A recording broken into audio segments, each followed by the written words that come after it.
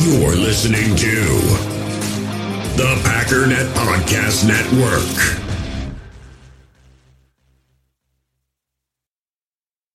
Actually, it's the lead play in our offense.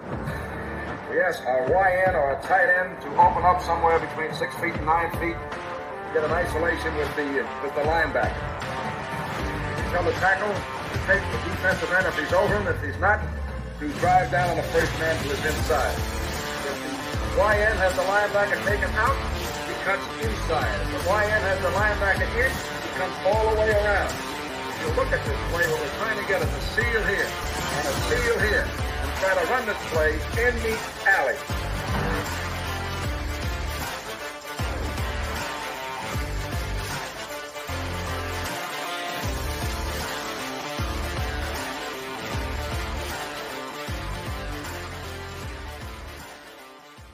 Hey, what's up, guys? Welcome into Packers Total Access. My name is Clayton. You can check us out on Packernet.com. You can find me on Twitter at Packers_access. You can email us, PackersTotalAccess@gmail.com. Text us, 865-658-5824. I'm joined alongside Tim live in Green Bay. We got Emilio in Tennessee. Off air here before we went live, Emilio had the jukebox going for us, man. We had everything from Country Roads to a little Kenny Chesney. And what did you wrap up with just then? What was a little bit of Redneck Woman there just to get us fired up for the start here. Nothing like kicking the show off, Tim, with a little Gretchen Wilson, right? Hey, I was going to say, we all know Emilio. Tim, you're back to the robot. No. Tim went back to his robot. Uh-oh. My auto-tuned again? What's going on here? Yeah, come on now. Try to exit out and come back in, see if that helps. All right, goodbye. Goodbye. We're not paying for auto-tune, Tim. Come on now. Yeah, really, man. Look at United Bates right off the bat, man. You gifted 5 Packer Fan Total Access memberships. Appreciate you, buddy. We'll make sure we get those names on the next giveaway, which it's a good time. I'll tell you to mention this. He hooked me up. I cannot believe you, Bates. Did he really? Thank you, Bates. Oh, man. Look at that. Got the star back. We're still waiting to hear from Gaylord or Ryan Okray. If we don't hear from them by tomorrow, Noah P. is the winner of the Jaden Reed autograph rookie card. So he's already reached out. Like I said, if we don't hear from Gaylord and Ryan Okray by tomorrow, we'll go ahead and make Noah P. the winner. All right, so just want to mention that. So, and some people are new and they're going, what are you talking about? Basically, anyone who's a YouTube member here on the channel, the way we try to give back is we do drawings for autograph memorabilia, just maybe some merch from our merch store, stuff like that, just to kind of give back to those who are supporting the channel. And United Bates just gifted 5 memberships. So appreciate you, Bates. You are the man, buddy, for sure. Let's see. Crystal Dye in the house says, sucks. I'm still at work. I did get to start that documentary last night, though. Watched 5 series so far. It's unbelievable, man. It's so watch it again for sure. Oh, and you'll catch something new every single time. We got a small segment we'll hit today, which we've hit a little bit of the Lumberjack band during the Bears rivalry week, but I want to do this in chronological order as we walk through that entire documentary series this offseason. So we'll make sure we hit that again. We got Josh in the house. Josh said, love this podcast. Listen, every day, Clayton and the gang are so good to listen to. Makes my day every day. Go Pack, go. Hey, we appreciate that, Josh. It's good to have you in here live tonight, man. And the feeling's mutual, dude. The chat always makes the show. There's no doubt about that. We got an awesome community that's cranking. Bates says, good evening, everyone. Was away on vacay. Good to be back home with the posse. We missed you, buddy. We missed you. Thought I might have pissed you off, man. Hadn't seen you. It tends to happen. It happens with Mandy sometimes, too. She just disappears for a couple of days. Then she comes back. I don't know, man. So anyway, Boz in the chat says, you see our boy J-Love working out with Breeze and the UFC fighters. Dog is hungry. We've actually got that picture, Boz. It's a good segue there, man. Bang. As you can see it right here.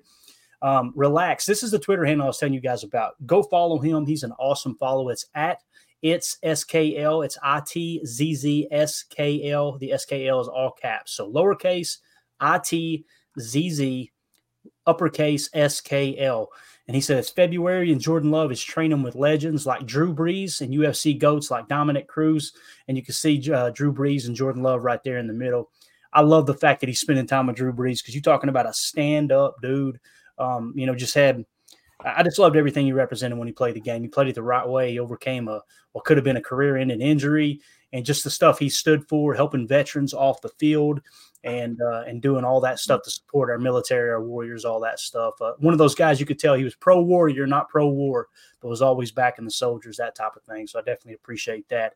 What do you think about this, Tim? J-Love out there working out with Drew Brees, man. That's a pretty good guy to get some info from, right? Just some champs hanging out together. You love to see it, right? That's right. That's right. You had Drew Brees hanging out with the GOAT. That's what it was. No. What do you think, Emilio? And we were talking about this earlier, with shorter quarterbacks and how it's more difficult to play. Look at the size difference between Jordan Love and Drew Brees. And Drew Brees had a ton of success. Mm-hmm. Look at that, man. Right. He's even lifting up the shoulders a little. He's stretching up high. So I would be too.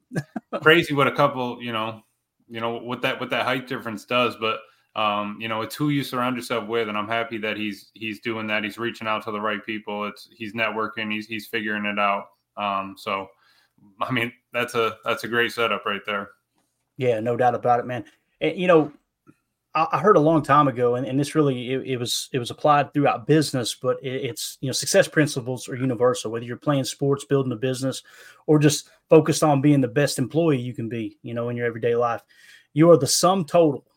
Listen to me. You are the sum total of the 5 people you spend the most time with. And it's so true. If you hang out with a bunch of knuckleheads that aren't going anywhere, that's not interested in helping add value to other people's lives or just be as successful as possible, you're going to end up a knucklehead in the dirt with, and you're going to be one of these people that's just constantly complaining about the system, complaining about everybody's keeping me down, complaining how I don't have the opportunity that I deserve and all these things, man. It's why I love listening to, specific podcasts that I don't want to hear the ones that are just all uplifting and, hey, you can do this. I want to hear the guys that say, look, boy, you got to get your damn hands dirty. Mm-hmm. You got to get in there and make something happen. That's the type of stuff I really get into. And it really shows when you hear people say you are the sum total of the 5 people you spend the most time with. Who's Jordan Love spending time with, right? Right now in the offseason, he's with a future Hall of Famer, Drew Brees. Who has he been texting with all season long and in communication with? Aaron Rodgers, right? All the way across the board, man. And it's so cool that everything he learns from Drew Brees working out with him here, I guarantee he's taking it back to his receiver room, right, Tim? Mm-hmm. Absolutely. And, with the type of career Drew Brees had, he had his ups and downs too, so it's like really cool learning experience and just a lot of knowledge that J Love's soaking up, I'm sure, just from spending some time with him. So you love to see it. And you love to see it, like, we're barely into this off season and he's, still grinding away, the real champs, man. It's no days off, really. Mm-hmm. Constantly working on your craft. So you love to see it. Definitely. Eric Sutherland said, poor me, people make me sick.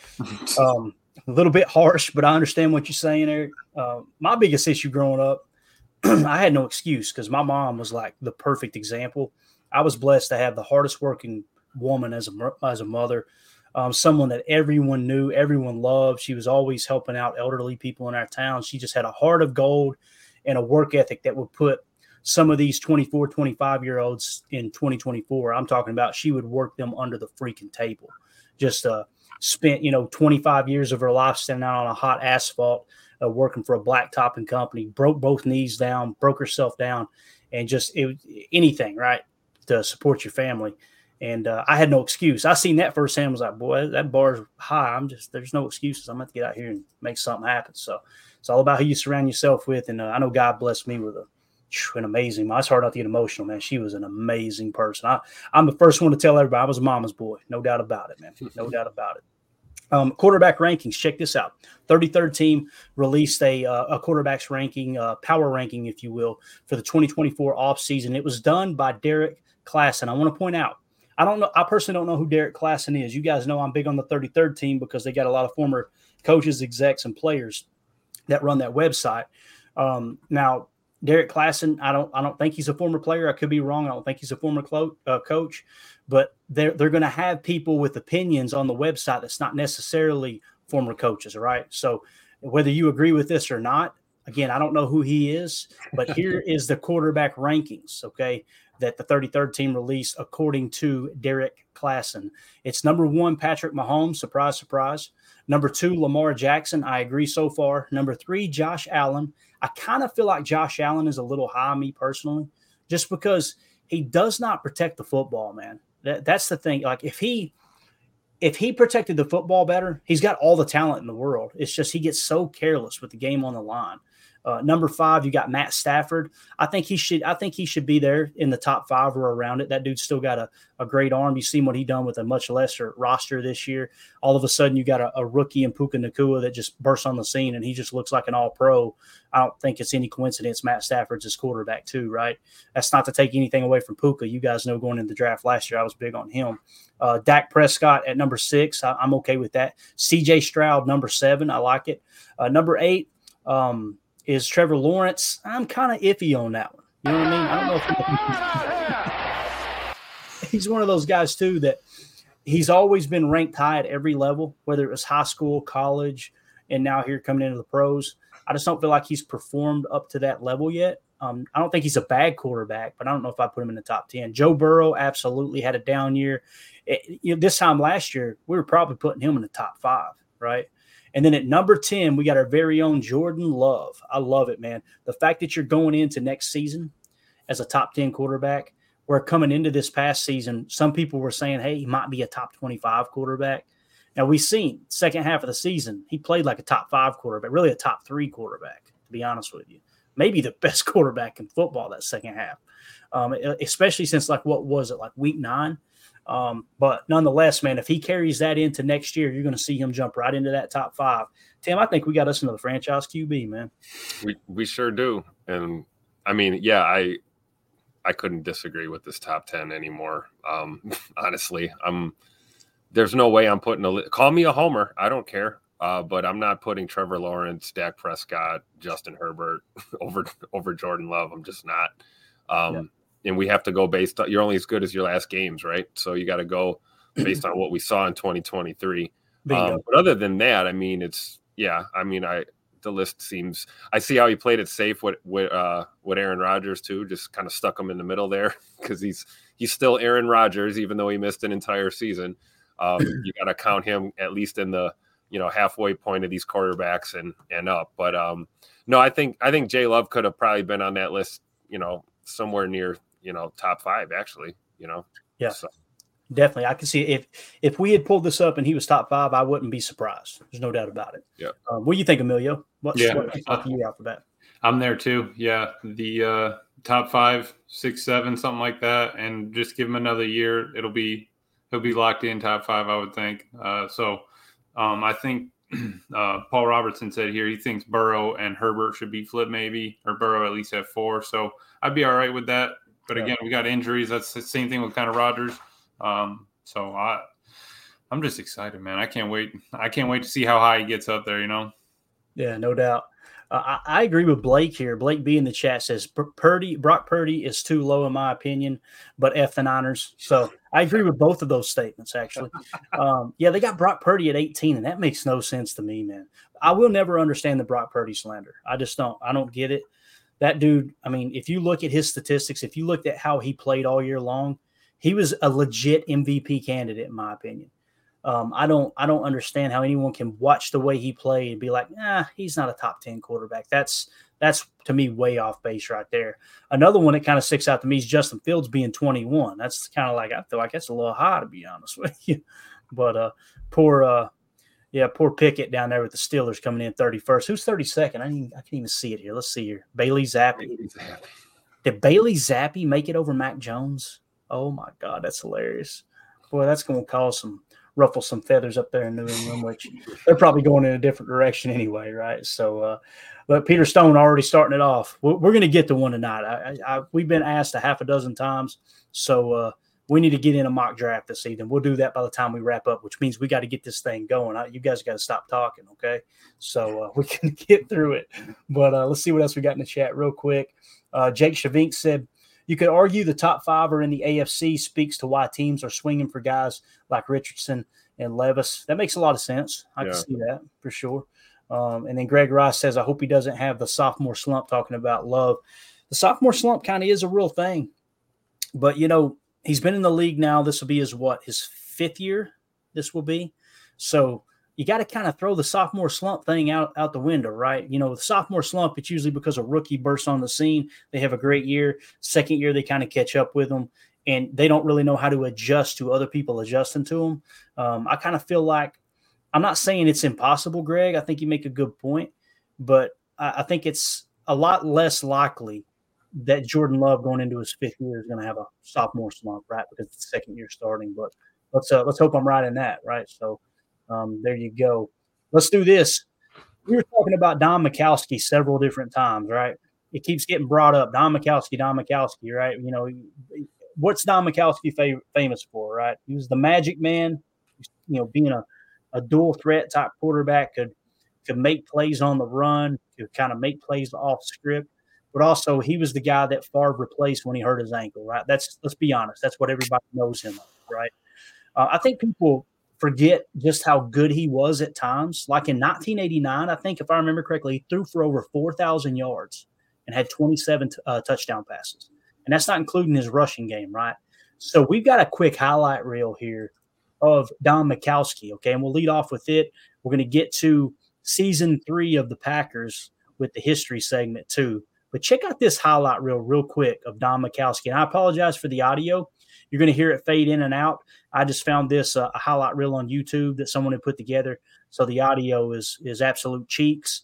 But let's just kind of focus on the highlight reel. And you'll see what we're talking about with Don Majkowski. Here's the Magic Man. Here's Majkowski who bootlegs. Take off, Mac. And he's going to throw to the end zone to Perry Camp. Touchdown. Here's Majkowski back to throw on first down. Gets a good block. Now runs out of there to the right. Wants some help throwing downfield for Fontenot. Got it. Touchdown. Here's Don back to throw. Don looking. Don running. Don throwing. Touchdown. Majkowski sets up the throw. He's going right corner of the end zone. And it's caught for the touchdown. Back goes Majkowski to throw on second down. Looking and in trouble. Now gets away. Rolls to the right. Fires on the run. Touchdown. Play action fake. Majkowski going in the right corner of the end zone. And Turner with a diving catch for the touchdown. Majkowski looking. Now stepping up. On the run. He's going to have to throw in the end zone. Throw it on. And touchdown. After winning the quarterback job in preseason, Don Majkowski's dazzling sleight of hand had Packers fans singing a new song as the Magic Man cast his spell over NFL defenses.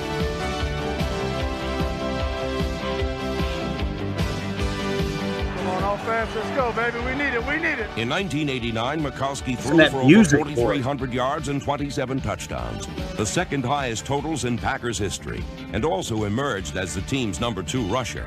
Majkowski blossomed within Infante's multiple system and was consistently able to find the second and third receiver. And it was Majkowski's rock and roll looks and style that gave the Packers offense its personality. Then in 1987, a 10th-round draft pick out of the University of Virginia named Don Majkowski changed everything. He's on the run over to the left. Got to watch out behind. Now throws it towards the field. It's caught by Kemp. Touchdown. He was big. The Magic Man was big. He had the name. What a great second half by Majkowski, who's done everything right.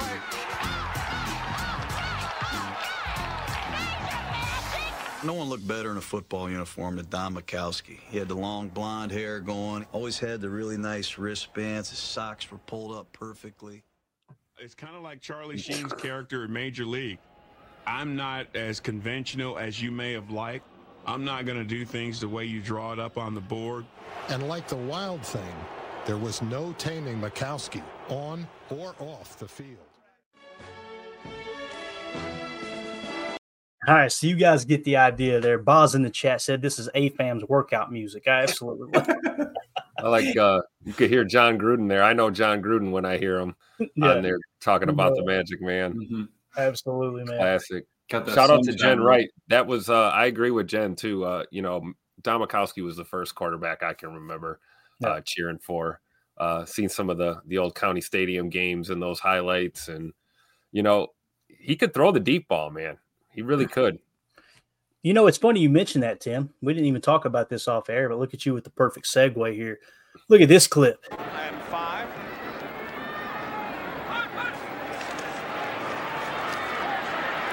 Majkowski going up top for Sharpe makes a great catch. Truly great catch by Sterling Sharpe with Carl Lee defending. That's called throwing somebody open. Yes, it is. And that's called a spectacular catch. Wow, he dusted him. And when you miss him at the line, and Sharpe is hard to hold there. Jim Wright said Sharpe, man. That's it. Like that. Right there. That's what You more wonder thing. why Sterling Sharpe is a Pro Bowl receiver. Why he's the first Packer to lead the league since the great Don Hudson. Watch this catch. Bent outside and everything. What a great picture. Full extension. There's that chin strap on the back of his helmet. Yep, you see it. You love to see it. Hey, you know what? Hell with it. Let's do a chalk talk. You want to, boys? Here we go. So that play we just saw, they come out in a 21 ace, Y left, H right stack, Z quick pivot, H corner, X go double safe. Is that long enough for you? That's what you said. So here we go. 21. What's 20? You guys are looking at this going, Clayton, this is 12. This ain't 21. Wrong. Back then, they were running a lot of 21 personnel, right? 2 running backs. This guy right here, I'm going to line it up in red for you. This guy is your H back, okay? So he's actually kind of that fullback mold. Over here is your Y, okay? So you got 21, 2 running backs, 1 tight end. We're going H right. Who's the H? This guy right here. He's kind of playing that H wing, if you will, okay? So you got H right. He's just off a touch. We're going stack. What's stack mean? You see the receivers down here stacked on top of one another. And then we're going to go Z quick pivot. What does that mean? The Z, who's the Z? First of all, you got to identify the Y to find the X, right? The X is on the line of scrimmage opposite the Y. If he's your H, that makes that tight end your Y. Opposite the Y, obviously, on the line of scrimmage. You see the line of scrimmage right here. He's up on the line. That is your X. Your X on this in this situation and in this specific play would be your boundary X. That is Sterling Sharpe, the just absolute superstar. Okay, so what we're going to run here as far as a play is we're going to go Z quick. This is your Z right here, right? So he's going to go quick motion, just a little shift right here, and then he's going to go Z quick pivot. So what a pivot route is you're going to come up here and kind of act like you're going to run an inside breaker like a slant, and then you're going to pivot back out, okay? So you're trying to get the defense to commit to that end breaker and then pivot back outside. H corner, here's your H back. He's just going to come downfield and run a corner route, and he actually gets jammed up pretty good, okay? And it's going to be deeper than this. I just can't take it off screen, obviously. And then, of course, you got your X go, right, which is going to be Sterling Sharpe going deep. Look at that arrow. Was that big enough for you? You got double safe. What does double safe mean? All right, so if H corner, everyone's got an assignment, right? You got your Z assignment. He's quick pivot. You've got your X go. You've got your H corner. Notice there's no T or Y, right? So when you say double safe, guess what that means? Safe, going to stay in and block. Just going to come up here and pass block. And your Y is going to drop back and pass block. Okay, so again, the play is 21 ace, Y left, H right, stack, Z quick pivot, H corner, X go, double safe. Let's roll the tape at 50% here and really enjoy it. Here you're going to see the Z quick. Here comes the motion. In the hobby, it's not easy being a fan of ripping packs or repacks. We get all hyped up thinking we're going to get some high-value Jordan Love card, but with zero transparency on available cards and hit rates, it's all just a shot in the dark. Until now. Introducing slab packs from arenaclub.com, the only repack that provides real value, a complete view on all possible cards, and clear hit rates for each one. Now when I buy slab packs on Arena Club, it finally feels like I know what I'm getting. And honestly, the best thing for me and my son is the fact that we're kind of novices into this. When I walk into a card shop with my son, and a card says it costs $40, kind of just taking his word for it that that's a good value. So I appreciate the transparency on grading, as well as just getting excited about seeing what you could potentially get. Right now, you can get 10% off your first purchase by going to arenaclub.com/packdaddy. Wow, that's crazy offer. 10% off a $400 slab pack. That's $40 right there. Anyways, that's arenaclub.com/packdaddy for 10% off your first purchase. We all have smartphones, and we all know they're pretty amazing, but they also can be amazingly distracting, especially when we're around other people. So US Cellular wants us to reset our relationship with our phones by putting down our phones for $5. That's right, a company that sells phones wants us to put down our phones. And to see what we find, learn more at uscellular.com/built for us. Hey, it's Kaylee Cuoco for Priceline. Ready to go to your happy place for a happy price? Well, why didn't you say so? Just download the Priceline app right now and save up to 60% on hotels. So whether it's Cousin Kevin's Kazoo Concert in Kansas City, go Kevin, or Becky's Bachelorette Bash in Bermuda, you never have to miss a trip ever again. So download the Priceline app today. Your savings are waiting. Go to your happy place for a happy price. Go to your happy price, Priceline.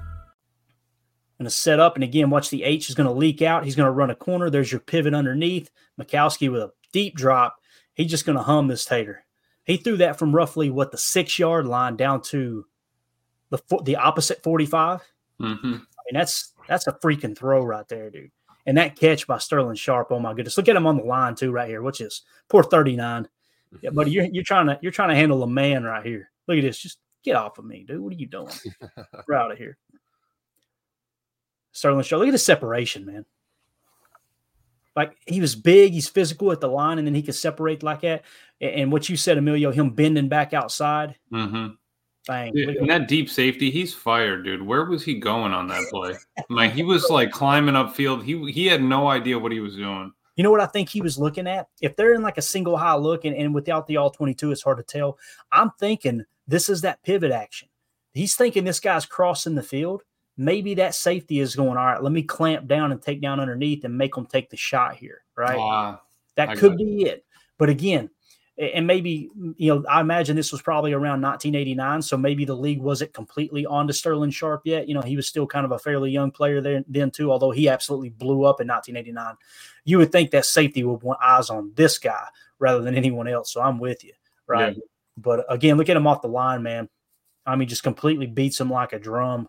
Yeah, and look at the safety come flying in just like 6 yards below him. Whoa. He's like, what in the world happened, dude? You got cooked. Absolutely cooked. That catch, though, look at that, dude. Oh, my gosh. My first memory of Sterling Sharpe was Tecmo Bowl. I don't know if you guys ever played Tecmo Bowl, but you could not stop Sterling Sharpe. Don Majkowski to Sterling Sharpe on the old Tecmo Bowl. Look at this right here. Who's that dude from Step Brothers? John C. Reilly, is that his name? Is that who we got right here? What is this going on? Look at all this hair. Oh, my God, dude. This looks like one of the gunmen from the grassy knoll right here. Look at this cat right here. He looks like a fat Elvis, okay? What is going on with this? Look, you got Eric Sutherland right here with the trucker cap. I love these old films. What is this dude? Is he a chef? What's he got on his head? Look at this. Oh, God. The stuff we find in Chalk Talks, dude. I love it. Absolutely, VIPs, man. That's VIP seating at County Stadium, right there by the dugout. Yeah, the one sitting on the grass. So this was definitely County Stadium, right, Tim? Oh yeah. God, you love to see it, man. I'm 99% sure that's County Stadium. Yeah, the red railings. You can see the dugouts. Yeah, love it, man. Bring back some memories, don't it? Man, for sure. You spend any time at County Stadium, Tim? Just a little. Just a little touch. Yeah, just a little. But yeah, man, this is some of my earliest Packer memories right here. Just seeing that. And then in the highlight reel early on, you could see the one, the game winner against the Bears at Lambeau, with Magic rolling to the right. That was actually one of the first, I think it was the first replay review that had an impact on a football game, I believe. You talking about versus the Bears where he throws back across his body? Yeah, and he was over the line of scrimmage, but they ruled that it wasn't. But they actually did. They reviewed it and upheld the tutter. So yeah, classics, man. We for all the credit that we give Brett Favre, which is all deserving. This is not to take anything away from Brett Favre, but it really was the Magic Man who kind of brought the Pack back and got the wheels turning. And yeah, unfortunately, the injury kind of cut his time in Green Bay short. But the Magic Man had Packer fans excited again there, late 80s, early 90s. Coming out of the dark ages of the 70s and 80s. So I don't know, it's just great to see, man. I'm glad you found some of those clips.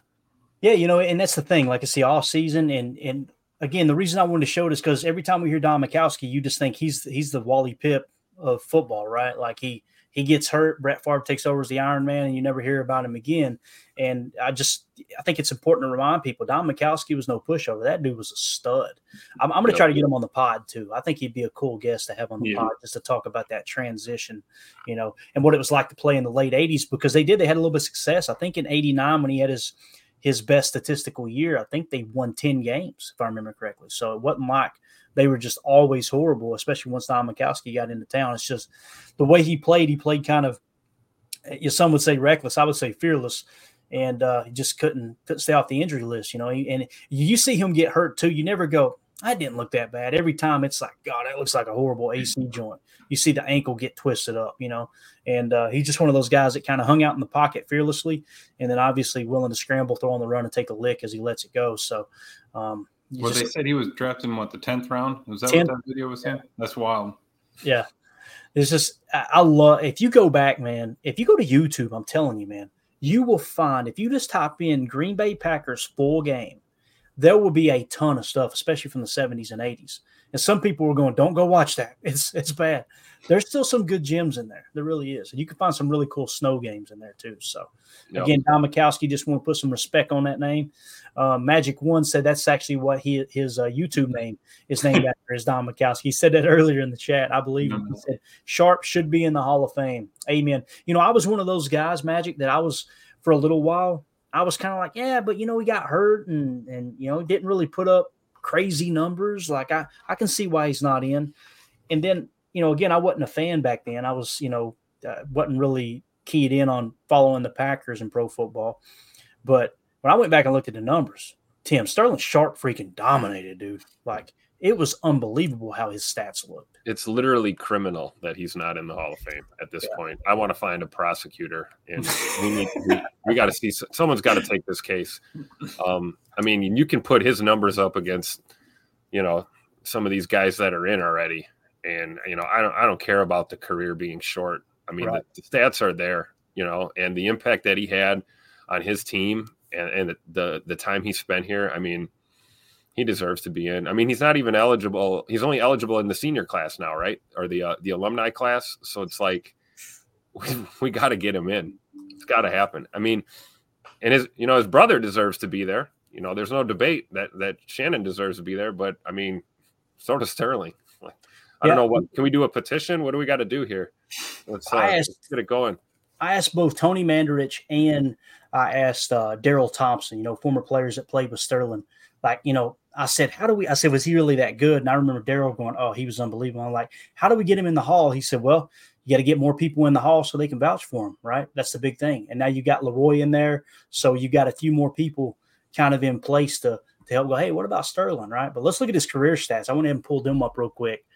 These are just wild. 1988 is rookie year, 791 yards, 1 touchdown, okay? 1989, he goes from 791 in a tutter to 1,423 receiving yards and 12 touchdowns. The very next year, 1,105 yards, 6 touchdowns. The very next year, 961 yards, 4 touchdowns. Had kind of a down year. And then, boom, has his biggest career year in 92, 1,461 yards with 13 touchdowns. Backed it up in 93 with 1,274 yards and 11 touchdowns. And then in 1994, 1,119 yards, 18 touchdowns in 1994. I mean, this dude, my gosh, man, you're talking about a total of 8,134 receiving yards, 65 touchdowns, just unbelievable. A long of 79, just kind of going through the percentages here. Yards per game, he averaged 72.6 yards per game. Phenomenal player, man. He needs to be in the Hall of Fame, no doubt about it, man. I think everyone would agree if it hadn't been shortened from the injury, he would have been a first ballot, no doubt. It sucks to even mention that as somewhat of an excuse for what Doug said in the chat, 100% County Stadium. Tim was spot on, so that was County Stadium. Number one Packer fan said, my first baseball game was at County Stadium. Had ice cream and a little novelty baseball helmet. Got bored and went to sleep. LOL. That's baseball right there, baby. That's baseball. That's baseball talk. I'm a big baseball fan. I grew up playing baseball, right? It was my sport. It was my love. Like I still say, baseball was my first love, but football is my passion, man. And same thing with me. If I sit down and watch a baseball game, I get a couple innings in, Emilio, shoot, it's over, bro. I wake up around the 7th inning and I'm like, what's the score? You ever play baseball, Emilio? No, I could. That wasn't for me. I played lacrosse. Gotcha. It was a spring sport. Yeah, no doubt. We played the clips. We seen you lighting kids up. We know your parents held you back 4 years so you could play with the youngins, right? I wish. It helped. It helps. Jake Shavink said 1 touchdown every 5.2 catches in 94. My word. Just wild, man. Absolutely wild, dude. Let's see here. SDM40 in the chat said talking about Shannon Sharpe's Hall of Fame speech. He said he was the only guy in the hall who was the second best player in his family. Sterling with tears running down. I remember that. And I remember, if I remember correctly too, who was it that jumped onto him? Someone got onto Sterling about crying too during that. I can't remember who it was. It was one of the, they have the Hall of Fame members lunching where they go, or I think it's the lunching. They have a closed doors hangout where media is not allowed in there. And no one ever talks about what they actually, have a conversation about in there in that meeting. And I remember that getting leaked out. I can't remember who it was, if it was Deacon Jones or it was somebody who kind of took over as ambassador. I can't remember who it was because Ray Nitschke used to do the Ray Nitschke luncheon. And then obviously when he passed away, someone else took it over. But they said they gave him absolute hell for crying during the speech. I just love that they're old school like that. Some of them old heads, right? But this receiving it's tough. It is, man. It is. Number one Packer fan said, imagine if Sterling and Shannon were both on the Packers back in the day. My Lord. That was unbelievable. Wow. All right. Anything you guys want to hit on before we get into the history segment? Because we got to get these guys and gals a mock draft before we get out of here, too. I just want to say real quick how cool it was that we did a little deep dive on Don Majkowski, and we came to the conclusion that Sterling Sharpe belongs in the Hall of Fame. I love it. Just another reason why Don Majkowski kind of gets pushed to the back, right? Like every single time. Yeah, but think about how great Magic must have felt, though, to have a guy like that to throw to. Because, I mean, that it makes you look better. Sterling made a lot of those guys look really good, and a lot of DBs look really bad. So, yeah. He had 2 rules of thumb. When Magic Man dropped back, he said, if it's single coverage, I'm going there. And if he's even, he's leaving, right? The old saying, if I'm even, I'm leaving. If Sterling Sharpe is in someone's hip pocket, he's going to separate if you just throw that ball out there. I can only imagine what it was like having that kind of security blanket. Emilio, you got anything before we hit this history segment here? No, I love it. All right, here we go, man. So this is picking up at year 3, season 3. You guys seen the old pictures of the Acme Packers, right? Some of the coolest uniforms you'll ever see, right? People are convinced, or they're probably just kind of think, they're misled that, man, they were the Acme Packers for so long. I think it was like less than a season or something they were the Acme Packers. And the reason that came along is because Curly worked at the Indian Meatpacking Company, right? And they sponsored them, put up $500 for equipment, so they agreed they would call themselves the Indian Packers, right? So I think it was like the next year or the year after, Acme bought the Indian Meatpacking Company out, so they become the Acme Packers. But it didn't last very long at all. So we pick up right around that time frame, and this is going to lead us into the birth of the Chicago-Green Bay rivalry. Here we go. At the end of the second season, December 1920, Acme Packing Company of Chicago purchases Indian Packing. The Indian Packing Company Packers become the Acme Packers. On August 27, 1921, the American Professional Football Association admits the Acme Packing Company team of Green Bay, Wisconsin, to its membership. They were really the Acme Packers, you could say, for 2 months. I don't believe the Packers ever paid a franchise fee. There's no record of it. George Halas said it was never charged. In order to join this group, you had to put up $100 for a franchise. I think it's worth a little more than that now. But there was never a doubt as to what type of game we had. Curly Lambeau over the years said that he paid from $5 to $25 to $50 to $250. His story changed every time he told it. The league in 1921 was really made up of small-town teams just like the Green Bay Packers. When Green Bay was admitted to what became the NFL, it was the 7th largest city in the state of Wisconsin. Superior was bigger, Oshkosh was bigger, and the three biggest cities were Milwaukee, Racine, and Kenosha. And they at some point during the 1920s, had franchises. They all fell by the wayside. Green Bay's population is a mere 31,000 people. It is the smallest of several small Midwestern cities among the APFA's 21 members. We're the third oldest team in the National Football League, just by a couple of days with the Bears, and of course the Cardinals are the oldest. That's always been an issue with the size of the city. Can this city support a pro football team? The Packers needed benefactors in the 1920s. None of these teams, not even Chicago, were tremendous successes. Yes, they were in bigger cities. They had a larger potential audience to draw from, but it was still a small operation. The Packers' credibility grows when they announce the signing of tackle Howard Cub Buck, a University of Wisconsin All-American and a member of Jim Thorpe's Canton Bulldogs. Curley signs him for a whopping... Look at this guy real quick. If you guys watch Leatherheads, do you remember when they brung in the guy that they signed? That was the big, huge lineman. Do y'all remember that? I'm telling you, man, that movie is molded after the Green Bay Packers. This is the first person I think of. When I seen this dude on this documentary, I went, that's who they were imitating in Leatherheads when they brung in that. You know what I'm talking about, right? The young guy that was like, I mean, just absolutely huge, big boy. I'm telling you right here, man. You guys remember, too, didn't he kick in that movie because he kicked someone in the rear end with the football? They said he can kick too. Listen to this. Listen to the details of this, dude, because this dude kicked too. $100 a game. Jim Thorpe's team was considered one of the best in the country. Cub Buck was a lineman, a big lineman, just over 6 feet, weighed upwards of 250 pounds. The size of the average person back in those days was nowhere near 6 feet, 250. And he was from the state. He played for 5 years and was in the lineup almost every week. He could kick field goals, he could punt, he could block. Occasionally he returned to kickoff. That would be quite a sight, seeing this big man lumbering down the field. The Packers host the Minneapolis Marines on October 23rd, 1921. Paul Robertson. It is the Packers' first game in the APFA, the American Professional Football Association. The word was that if the Packers didn't win that game, they would have been booted out of the league. Minneapolis was a very strong team. And boy, if they could fare well against a team like that, then we might have a future. Green Bay drew a fairly good crowd to that Minneapolis game.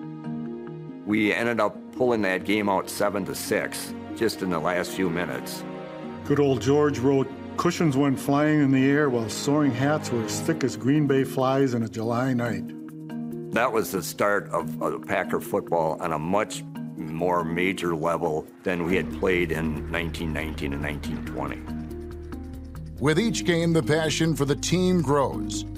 Packers had always had an avid fan base, and they had a core of fans that really got heavily involved. It was just one big family gathering, and everybody loved the Packers.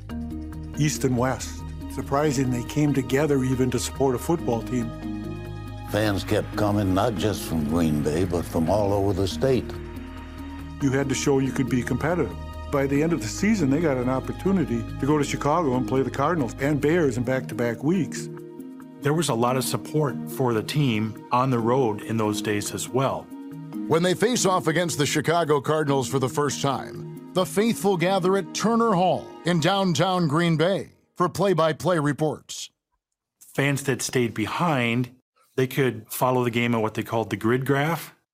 It had a wooden football that you could move back and forth. So a play would happen in Chicago, it would get relayed to Green Bay, and then they would move that football whatever number of yards were gained on the play. So fans at Turner Hall could know what was going on down in Chicago just seconds after it occurred down there. Here's this little city playing in this big league, and they're holding their own. That's what drew people to the Packers. Hold their own they do, much to the chagrin of many teams, one in particular. Any Packer-Bear game was bigger than any other game. Chicago with George Halas, that was a step up for the Packers to be able to play them. November 27th, 1921. Several hundred fans in a makeshift band with 20 horn players and a handful of drummers descend on Chicago for the first Packers-Bears football game. It wasn't out of George Halas's fondness for the city, Green Bay, or anything. He needed to win, and he probably needed another gate. There were large contingents of Packer fans going down there. And they met at midnight at the Elks Club in downtown Green Bay, marched to the Chicago Northwestern Depot, caught a train to Chicago. They didn't get a wink of sleep. Stumbling off a midnight train, the self-proclaimed Lumberjack Band marched through the loop and out to Cubs Park, causing a ruckus along the way. It's just a regular band from around Green Bay, and they'd play football songs and stuff like that. They drank all the way down to Chicago on the train, got off the train, and started marching through the loop, playing their instruments. They marched through several hotel lobbies, including the Packers. They dressed like lumberjacks, and it was a great band. The two first coaches, George Halas, Curly Lambeau, they were players at the time. In that game in 1921, George Halas scored the last touchdown for the Bears. They beat us pretty good that first game, 20-0, but a rivalry was started. The Packers become the biggest draw on the Bears' schedule. As rivalrous as it is, Halas and Lambeau really didn't care for one another. Both George Halas, the founder of the Bears, and Curly were showmen, let's face it. And they made it a point never to shake hands after a game. They were two ultimate competitors and wanted to beat each other so bad that they would do whatever it took. There's some misconceptions about George Halas and how he was this great friend of the Packers. He was when it benefited his bottom line. He wasn't necessarily when it didn't benefit his bottom line. George and Curly Lambeau were entirely two different characters altogether. First of all, Lambeau was more a gentleman on the sidelines than most coaches. He got riled up once in a while. And over on the other side was old George Halas, and he was an official baiter. He was always cursing them out. The biggest problem that the officials had with George Halas, he wanted to follow the team down the field, clear down to the end zone, and they had a hard time keeping him on the bench. There are times he was a raving maniac. At first, Chicago really didn't want to come to Green Bay because the attendance wasn't going to be comparable to Chicago. By the mid-20s, George Halas wanted them to come to Chicago and play there twice a season because they were drawing better than any other team that he was bringing in. Excitement quickly turns to disappointment. At the end of the 1921 season, played the game against the Racine Legion. It was a non-league game, billed as the state championship game. The Packers used three college players. It can't do that. That's not allowed. They were caught. Notre Dame punished the players. In early 1922, the Packers are ousted from the league. Not until the summer of 1922 is there a meeting at which they are allowed back into the league. Part of that was because of Curly Lambeau's persistence, but I think another part of it was they also sensed Green Bay was a good city for the league. A league that, at that 1922 meeting, takes on a new name. It becomes the National Football League. A new league president is charged with doling out the punishment. Joe Carr, as the new president, felt compelled that he had to do something to clean up his game. The Packers post a forfeit fee of $1,000 and are back in. So the Packers get caught using college players. And where do the players that had used up their college eligibility end up? They end up with the Chicago Bears.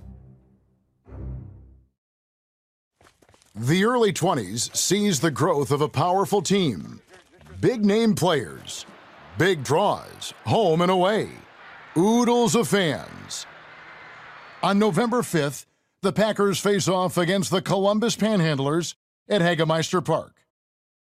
Packers had an insurance policy. If you got so much rain, they would pay a certain amount of money to compensate you for the loss of that revenue. Unfortunately, that game, the rain did not amount quite to what the insurance policy stated. $1,500 lost. Rain falls 3/100ths of an inch short of the amount needed for the Packers to collect on their insurance. All right, so we'll pick up there on the history tomorrow. It's pretty cool because that kind of puts them in really bad standing. They have to lean on the fans for the future years. That's where the stock drive kind of starts to come into play, right? And the fans begin bailing the team out. You actually had a fan fall at City Stadium. He ended up suing the team, and to keep the team from going under, basically they had this stock drive. They asked for people to donate money to help save the team. Love the community in Green Bay, but again, that's where we'll pick up tomorrow, right around the insurance. What do you think there, Tim? Anything stick out to you on that history segment, man? I just love the old lumberjack band story. Right. That's like the most Wisconsin thing ever, right? Get hammered on the train ride down and play your Packer songs as loud as you can, walking through the Chicago Loop. I love it. Mm-hmm. It's almost like going to a tailgate now, right? Yeah, that's it. Yeah, the third oldest team, and I think we're the closest to old history. We're it's just awesome, man. Yeah, what's crazy too is like, what Paul Robertson says here, never knew Green Bay was kicked out of the league for using college players. The story I heard too, and it was a tour guide told us this story, and I'm assuming they heard it from somewhere, whether it's true or not, who knows, that when they went down to get put back into the league, they charged them twice the amount of fee to get back into the league, which we'll probably get into that later on in the history aspect, because they get kicked out of the league, and when they got reinstated back in, it was my understanding that Curly Lambeau and another guy, I don't think it was George Calhoun, but Curly Lambeau and someone else drove his car to Chicago. They upped the fee on him because they got caught cheating. That guy sold his car, and they had just enough money to buy a membership back into the league and 2 train tickets back to Green Bay. So, just wild, man, what they went through to keep the team going, So yeah, Paul, it's I'm telling you, man, Cliff Crystal's right. It's the greatest story in sports, no doubt about it. Doug in the chat says, I'm on fire tonight, so psyched after a positive interview today. That's what I'm talking about. This chat has kept me on my game for a year. Thank you all. Hey, we appreciate you, Doug, and good luck with the second interview and moving forward, man. Hope you get it. And here's the thing. If you don't get it, it's because something else better is out there, dude. Everything happens for a reason. Just stay positive and work your ass off, and you'll get everything you need, man. Paul Robertson says, get hyped, Doug. Who do you think you are? I am. I need that. I gotta get a little bit of that in my life right now, man. Let's, where's it at here? Who do you think you are? I am. That's how you walk up in that second interview, right there, Doug. That's how you do it. No, don't do that. Please don't do that. Okay. Doug said, Larry, thank you all. But this Packer retrospective in full is crazy to watch and listen. Absolutely, man. And his last comment, Doug said, tough to tell a prospective employer I took off from April 2023 till February 2024 because I was learning from Packer fan total access. Don't attach me to that, big dog. Right? Don't put me on that unemployment application. All right. Who? Exactly. They'll say, is it true that you forced Doug to not get a job for a year? I'll go, who? Who? So there you go. All right. Y'all ready to do a mock draft? That's it. All right, here we go. I'm going to let you guys run this one, boys. I'm going to let you run. I'll tell you what the needs are, and then you guys tell me what you want picked here. All right, we're going to use PFF tonight. Can you guys see that okay? Yep. All right, cool. Here we go. I can zoom in a little bit further. It makes it a little tough to see the prospects, though. We're using PFF's mock draft out. Oh, I heard a ding. I heard a beep. Look at here. My man Jake Shavink in the house. How you doing, Jake? I'm doing good. How are you fellas doing? Hey, it's just like a genie, man. You say mock draft and poof, there he is. Appears. All right. You have to rub the lamp. All right, I'm going to steer the ship here. You guys make the picks. Jake's going to be your draft advisor. Sound good? I'm happy. Don't all speak at once there. All right, here we go. Starting the draft. Let's run through it here.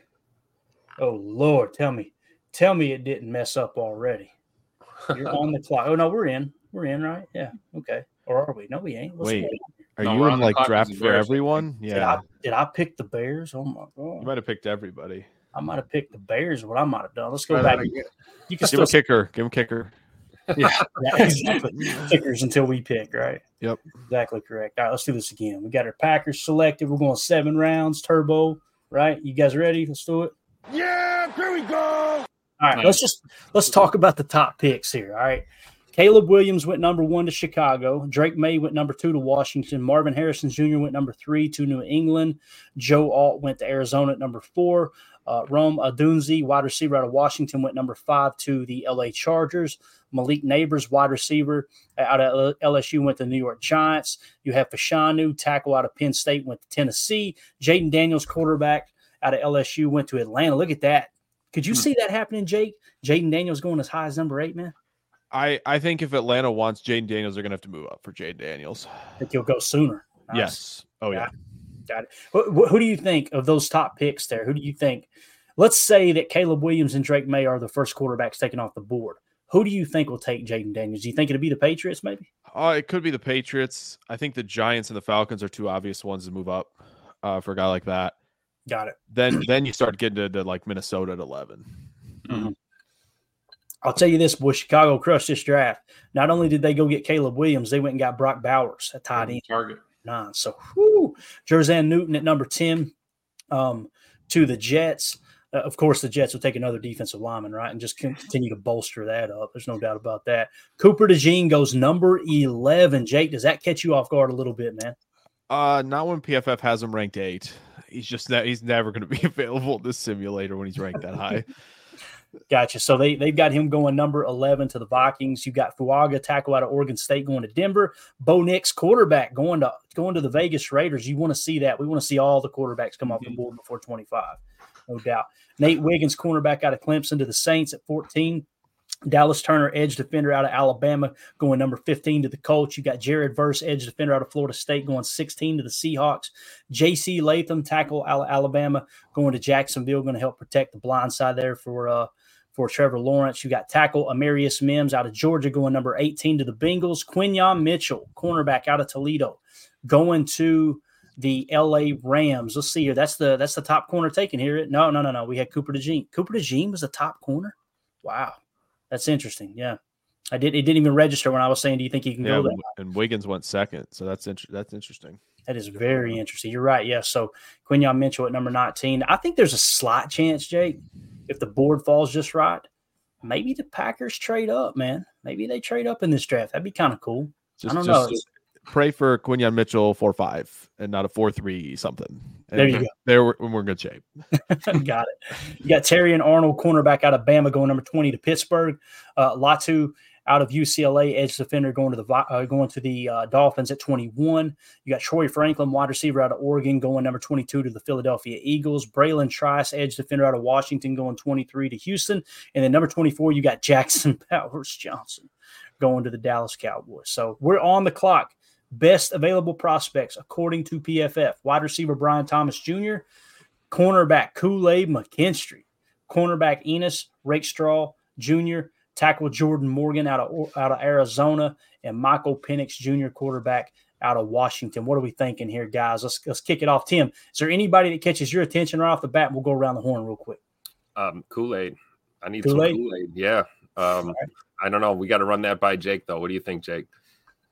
I think Kool-Aid, if you're going to be in a lot of middle field close, which we assume Green Bay is going to be in, it's going to give you a lot of chances to play some pressed man, which I think McKinstry is very good at. I think it gives you the opportunity to play cover 3 match, which I think he's really, really good at as well. You can just tell on film with McKinstry that the Saban match coverages, it all clicks for him very easily. He knows, all right, what are my principles if the number 1's going across the field? How do I pick up the number 2? His communication skills and his eyes and zone coverage to match are really, really good. Smooth transition. What's crazy is when we broke down our little mini draft board positionally, we had Quinyon Mitchell 1 and Kool-Aid McKinstry number 2. So we're technically getting the second best corner in my eyes in this draft. I feel like he is better than Cooper DeJean, Nate Wiggins, and Terry and Arnold, all of which have already come off the board. If it felt like this, I would be tickled to death. Emilio, are you okay with this? Yeah. Obviously, he graded out, and he said, yeah. Oh, yeah. 2021, run grade 83. How many missed tackles he have? What's that say down there? Scroll down low. What does that say? Missed tackles 3? 3? I'll take that all day long with a run grade of 83 and the covered grade 75 and up, or 74.7. Yeah. I mean, and listen, 2021, 67.9, 2022, 82.5, 2023, 88.1. Coverage grade in 2023, 87.8. That's just unbelievable. Look at the zone coverage, too. It's actually boring how good he is. Yeah. Coverage. Film is on it when you watch him. It's boring because he's not like getting targeted a lot because in the hip pocket like every dang rep. Right. It's so boring, but that's a good And thing. he returns, right, Jake? Am I wrong? He did a little bit as a freshman. Yeah, might have done it as a sophomore. You got those moves when you're a returner, you know. We're taking Kool-Aid. All right, we got to go rapid fire. We're up against the gun now. Surprise, surprise, we're running behind, right? Let's see here. Number 41. Just blame me, Clayton. No, it's all good. Number 41, we got best available is Darius Robinson, edge out of Missouri, wide receiver Mitchell out of Texas, center Zach Frazier out of West Virginia, Chris Jenkins, defensive lineman out of Michigan, wide receiver Devontae Walker out of North Carolina. If we're looking at needs, guys, we said we needed 4 safeties, 4 corners, 3 offensive linemen, 2 linebackers, 1 D line, 1 edge, 1 tight end, one halfback. So if we look at Emilio, our top need would be safety, corner, O-line, linebacker. How do you feel about this one, man? I would want to go. I've been thinking Frazier there, but yeah, but Darius Robinson at the edge there, I feel like that's a Goody kind of pick. Probably right. What do you think, Jake? How do you feel about this spot here? What would you go with? What position would you go with, man? I would definitely go. I'm just kidding, not receiver. No, no. I think Darius Robinson would be excellent here. I think there's plenty of value. Oh, that's good that we got the corner. After you clicked on that, yeah, I think when it comes to explosiveness, power, playing with good leverage, the 2 safeties. I was wondering if they're still there. This is tough, yeah. But like what Robinson gives you some flexibility, move him around the line if you're going to change your front up a little bit. But like on the edge, like he has dangerous power, as a great go-to counter move. And like I think at the Senior Bowl, he looked a little more coordinated, right? I think on film sometimes with Robinson, he's kind of standing upright when he gets out of the stance. That leads to some clunky movements, some losses as a pass rusher, but he looked a lot cleaner down in Mobile. Yeah. I mean, he's as good a fit of a 4-3 end as you're going to find. Right. And Preston's on his way out at some point. So good point. Good point. Here's the issue I have. We got to get one of these top 2 safeties, right? We got to. Our next pick is 57. The question is, what are the chances that Tyler Nubin or Cameron Kinchens will be there at 57? It's average draft position for Nubin 48.5, Cameron Kinchens 53.7. So if we pass up on safety here, probably not going to get one of the top 2 guys. Are we okay with that? That's the real question here. As of this moment right now, no. No, not okay at all. We need at least one of these guys, right? It feels like it. Jake, are we wrong thinking like that, man? No, not at all. No, I don't think I've seen a mock in this simulator where Nubin's ever available at 57. So you can chalk that down to pretty much 0%. Kinchens is like maybe 5% of the time you get to see him there at 57. So, and let's do this. Let's look at edge one more time here. Just let's specifically focus on edge. So yeah, if you got Darius Robinson, he's 38.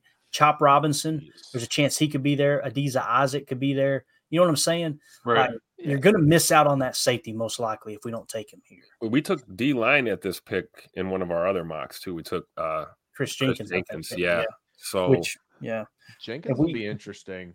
Yeah, we've got Chris. I see a measurement for him that I got from somebody. He's like 292, which really not super big. Just being honest, that's not ideal. So if that's true and that's what he is at the combine, I think you're going to see kind of, we'll kind of see like some of the guys, Packer Report and all this kind of saying like, that's probably not a guy they're going to look at. And then Packers fans are going to flood to being like, yep, we're not drafting him. That's going to be the case if that happens. And I've got Chris Jenkins as my best defensive lineman too. Like when I went through and looked at it, basically his pass rush, he graded out second of the top 4 that I had, and run defense, he was second. So he was just really solid across the board as far as how he played the run.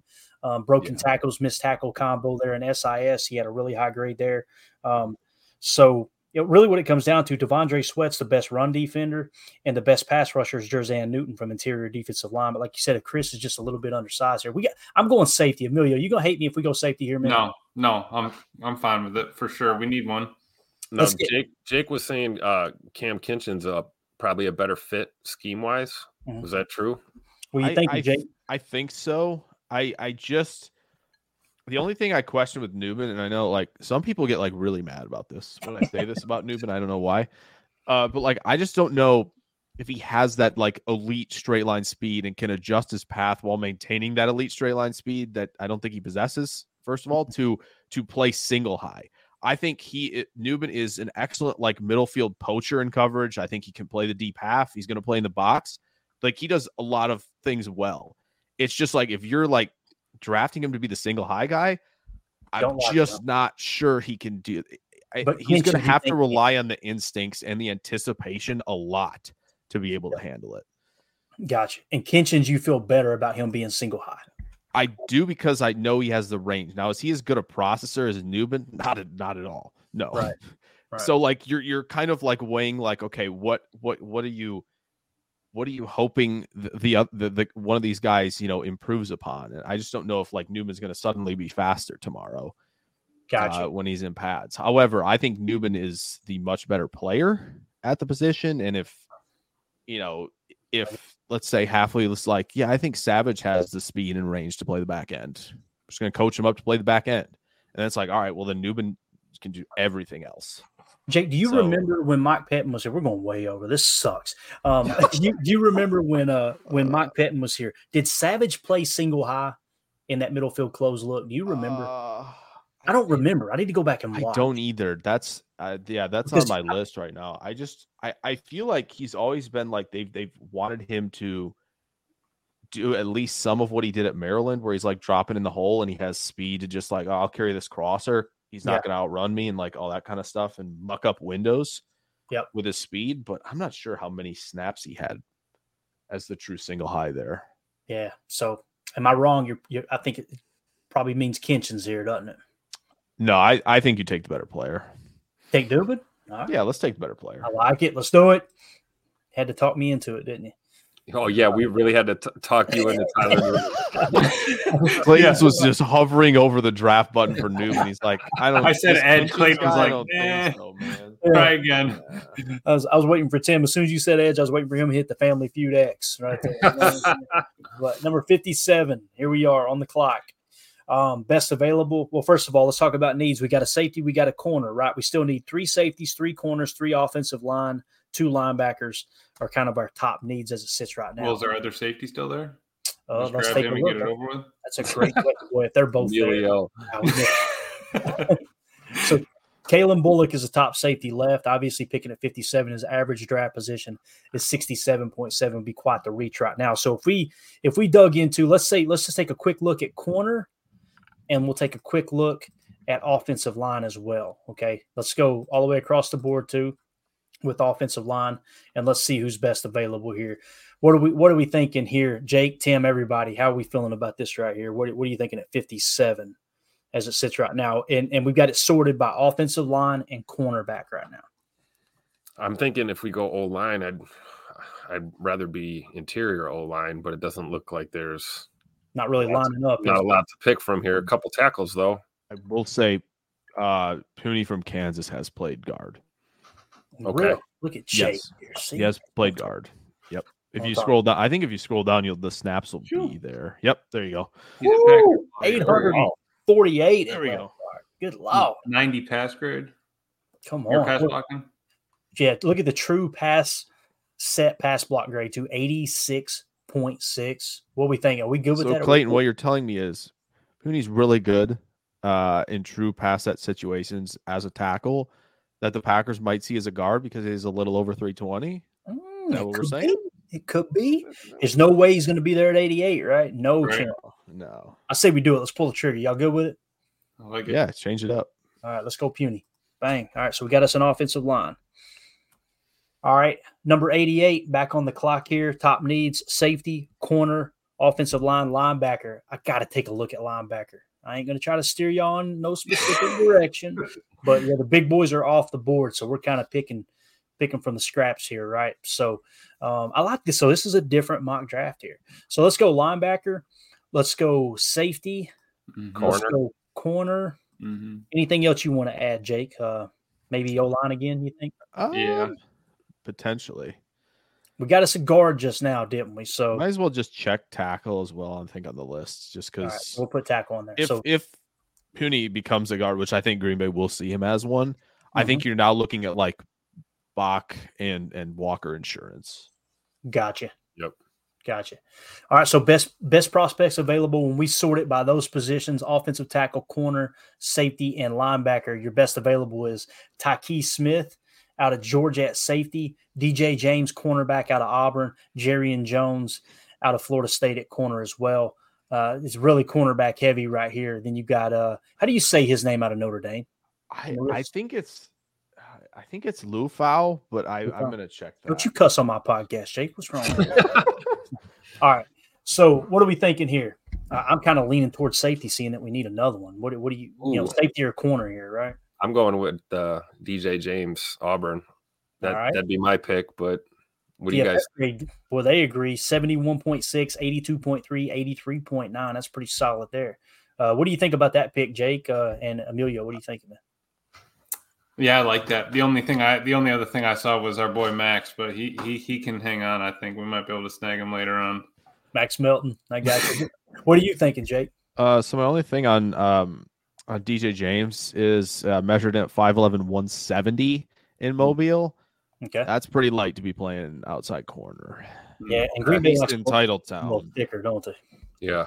At least. And what are your thoughts on Tyke Smith then from Georgia? Yeah, I think he's at his best when he's playing nickel. Truly, really. Yeah, I think so. You can see it right there. Georgia got him in the slot a ton. And this, bro, did we just find our slot corner? Well, looky here, perhaps. I think Jerry Jones here too. Yeah, Jerry Jones was a slot. Did a lot of that as well. Yep, here. Yeah, 394. So it really look at the grade change. He was majority on the outside for the last two seasons. Let's kick him inside, see how it goes. And he goes up to a 90. Wow. He is weighted heavily in that looks like Southern Miss, and then there's another grade he had over 90. Yeah, UNA. Podunk University. It's Podunk University. I don't know if that grade's getting carried by those two games against it's so near FCS competition. I think we got it narrowed down though to Tyke Smith and Jerrion Jones. What do we think? Oh man. So hey, look, we got another pick at 91. There's a chance we could get them both. I say let's go Tyke Smith. Are we good with that? Yeah. All right, let's go Tyke Smith. So we're going to mark him off as a safety, although we know he can play slot corner. Okay. Yeah. And then we're back on the clock at 91. Let's reset the board again. Corner. Let's go safety. Let's go off. Let's go ahead and add running back in too while we're at it. Let's go. We still haven't got an offensive tackle, right? We got an interior guy. I think so. Yeah. And then linebacker we still haven't gotten. All right. So that's kind of how it sits. Jerrion Jones is still there, man. I think you're going to hate me for this, but I think I would take Jerrion Jones over Blake Corum. What are you guys thinking here? I mean, that's like we talked about. Yeah. You got two chances. Imagine that camp battle. Jerrion Jones, Tyke, and if we bring back our boy Keyshawn Nixon, imagine them all battling for that nickel spot. Boy, that's going to be a heated position battle, right? At this point of the draft, I would take a corner over a running back, hands down. Mm-hmm. You agree with that, Jake? Yeah, I'm not super sold at Corum here. I think he needs a lot of duo wherever he goes. Just explain to him what you mean by that. I think Corum's at his best when he can press the line of scrimmage, right? And you get those two double teams that are kind of moving the pile a little bit. And then he presses, power, right? Yeah, and he presses long enough where you're kind of sucking the defense in a little bit. Linebackers are crashing to make sure that they've got all their gaps sound, and then he's able to bounce out. Reminds me a little bit of Clyde Edwards-Helaire. That's kind of what Edwards-Helaire needed a lot, and he really hasn't gotten that in Kansas City. Makes sense. So what he's talking about with duo is always described as vertical power. You don't have offensive linemen changing lanes, but they're looking to get displacement down the field, okay? They're looking to double and then attack at the next level, vertical, what we call vertical power. And if you look at the grade here for Blake Corum, that's considered gap. Okay, gap 85.1, zone grade, which we run a lot of zones, 71.7. So I'm with you, Jake. Yeah, I think that him being 5'7" and Green Bay, kind of like probably looking for more zone fit guys. Mhm. Just where they're gonna find, I think, guys that they like the fit a little bit better. Got it. All right, we're going rapid fire now. We're way over. I'm thinking Jerry and Jones. We good with it, guys? I think him or Lou Fowl from Notre Dame. Either one. Okay. Dude plays with his hair on fire. 6'2", 239. 6'2". Ooh. Oh, yeah. Size, don't he? Coverage? Look at that coverage grade, too. Coverage not bad. Well, hey, it's your call. You call the missed tackle rate, though. Don't love the missed tackle rate on that. Yeah. Oh, God. See, I'm going Jerry and Jones. I'm over it. Yeah, do it. I've got so much PTSD from missed tackles. I'm yeah. I'm with that. All right. And I'm a Notre Dame fan, by the way. So, all right, pick 126. What are we here, fellas? Man. He said, he's got somebody. Dallas, bro. Dallas help us out, man. Or Sean Lewis. What are we thinking here, Jake? Top needs still safety, corner, offensive line, linebacker. I'll load it down here. Get your thoughts together. Safety. Let's go. Let's add in all the needs now. Running back. We'll go offensive tackle. We'll go interior. Pretty much everybody, right? Add long snapper on there too. Yeah, why not? Right. Let's throw linebacker in. All right. Here's kind of your top prospects. You're going Jaden Hicks, safety out of Washington State, tackle Blake Fisher out of Notre Dame, cornerback Cam Hart out of Notre Dame, Will Shipley, running back out of Clemson. What are we thinking here, Jake? I think Fisher or Jones, one of the tackles. I think Jones is just under Shipley there. Yep. Yeah, I just feel like that's probably the direction. I know there's going to be some Braylon Allen in the chat, though. They always are. Some juice, though. Shipley's got some juice. All right. Let's go with best available then as far as average draft position and everything. Let's go Blake Fisher here. You good with it? Yeah. Good with it. All right, let's roll with it. Bang. Blake Fisher, offensive lineman.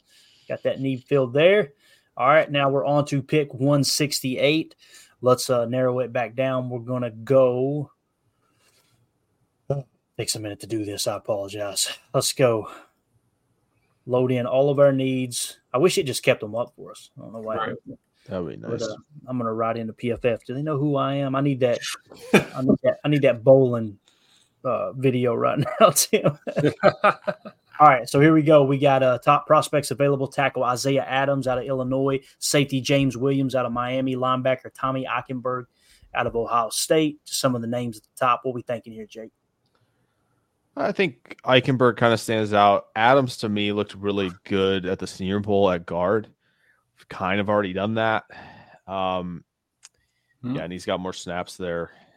He's got a lot of right tackle, too. So there's some flexibility. Look at that zone grade. Zone grade's really good.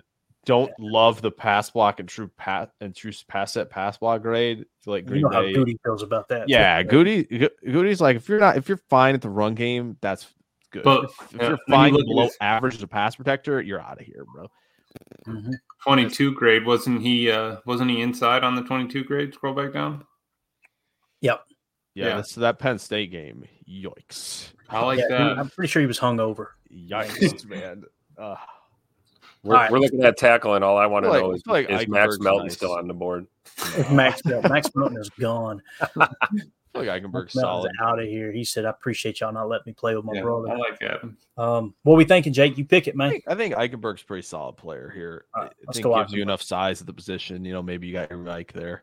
And you got a little bit of competition there, right? Going to the 4-3. Might be able to drop Quay down, do some Sam stuff, let him blitz. Come on. Give him some opportunities there. With his hair on fire coming off the edge, I'm about it.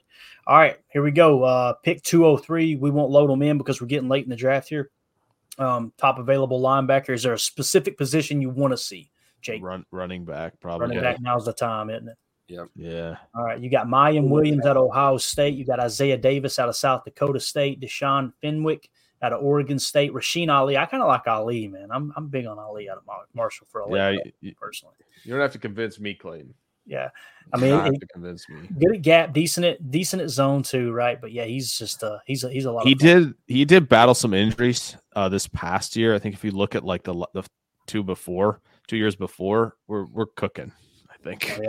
Oh, yeah. So, yeah. What do we think? Are we good with it, or do you want to go a different direction?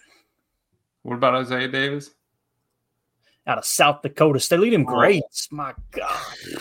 But look at the opponents, too, right? Well, don't we want another Jackrabbit? Come on now. Hey, I'm all about it. Tucker Kraft's in the draft room right now. He's saying, you better pick him. Seriously, look at the teams he played against. You've got West Green Bay High. There's 2 that aren't even there. You got those fake games? You got Not Big real? Stone Gap. They don't even have an image. Big Stone Gap, Virginia. Nobody knows who this is. No idea. That's a practice, Clayton, I think. That's why there's no who. It's grading out 87 in practice that week. But you know what? We took a Jackrabbit last year. I'm pulling the trigger. Watch this. Yeah. I mean, I ain't. You know who I am? Watch this. All right. Who do you think you are? I am. All right, number 2. Who do you think you are? I am. All right, we still need 2 corners, 2 safeties.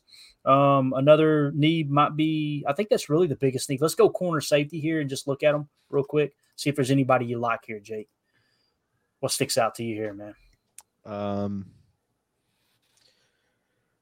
Oladapo, of course. We've talked about him. Yep. On a few occasions there. Yeah. Look at run defense. We like that. I like that. Let's just do it. You want to? I think he's budget Jaden Hicks. I think a lot of people were mentioning Jaden Hicks in the comments. I think Oladapo is budget version based on where you're getting him in the draft. So somewhere Emilio likes a good deal, so yeah, I know this is a good deal. Somewhere right now, Jacob is clapping. He's all about a deal. I'm just telling you, it's not the only thing he's clapping. You know what I'm saying? But here we go. Let's go safety. All right. So we went a lot of pole there. Number 243. What are we thinking here, fellas? Any position you want to see, Jake? I mean, Rosengarten's still available. Talk to me. Talk to me. Look at the pass blocking. Oh, run block. Don't care. Don't worry about it. Goody don't care. Why should we? Don't care.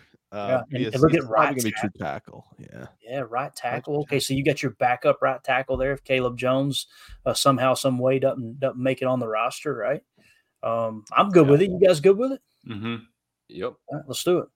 So we have filled all 3 of our offensive line needs. I like that. Probably running back again. Pick 251. What do you want to see? Unless there's probably running back, but also we haven't drafted D-line edge, right? We have not taken an edge yet, no. Yeah. Might as well take a look there. All right, here's what you got. Halfback Carson Steele out of UCLA, edge defender David out of Houston. You've got Blake Watson, halfback out of Memphis, and Jawar Jordan out of Louisville, halfback. What do you think? You want to get size at the running back position. Steele. It might be the coolest name, too, in the entire draft. Yeah. You know what I'm saying? Mm-hmm. Having a halfback whose name is Steele, right, at 6'1", 225. Jake, are you okay? Are you signing off on this? Yeah. Steele and Davis. I mean, I know there's some people that are like, why would you wait this long? But like Steele and Davis, I think are really nice in the 6th, 7th round. Average draft position 241. We're taking them at 251. So we went kind of heavy on halfback. I like it. We did. I like it. That means Emmanuel Wilson might be playing for his spot, right? So could be. There you go, dude. So there is our mock draft. I'll screen grab it real quick and we'll get out of here. We went way over. The ladies are going to divorce us tonight, but that's what happens when Jake jumps in here when we say mock draft. You know? Pretty much. That's the way it works. I wouldn't have it any other way. Not the divorce. I'm just saying like, you know, right. So, yeah, with that being said, anybody got anything else? Anything else y'all want to hit before we get out of here? No, man. No. All right. We ain't got no super chats to hit. I apologize. I know we've neglected the chat, but just thank you, Bates, for the gifted 5 memberships. Appreciate you always. Absolutely. That way, if Emilio does win on the wheel, it'll be like Mrs. Green. Sorry, you're not getting a prize. We can't do that. We're already getting heckled by Eric Sutherland about it being rigged anyway. So that's just exactly. All right, guys, we're out of here. We appreciate everybody hanging out with us. We will see you guys most likely for Good Morning Lambeau. Appreciate everybody in the chat. You guys were awesome. Again, Doug, you go knock it dead, dude. Hope you get that position you're looking for, buddy. Appreciate you hanging out with us all year long. And, again, don't blame me, okay? Do not blame me. Don't ever do that again, all right? So we'll see you guys in the morning. As always, let's go out and be the change we want to see in the world. Go, Pack, go. The power sweep. Actually, it's the lead play in our offense. We ask our YN or a tight end to open up somewhere between 6 feet and 9 feet. get an isolation with the linebacker. You tell the tackle to take the defensive end if he's over him. If he's not, to drive down on the first man to his inside. If the YN has the linebacker taken out, he cuts inside. If the YN has the linebacker in, he comes all the way around. If you look at this play, what we're trying to get is a seal here and a seal here, and try to run this play in the alley.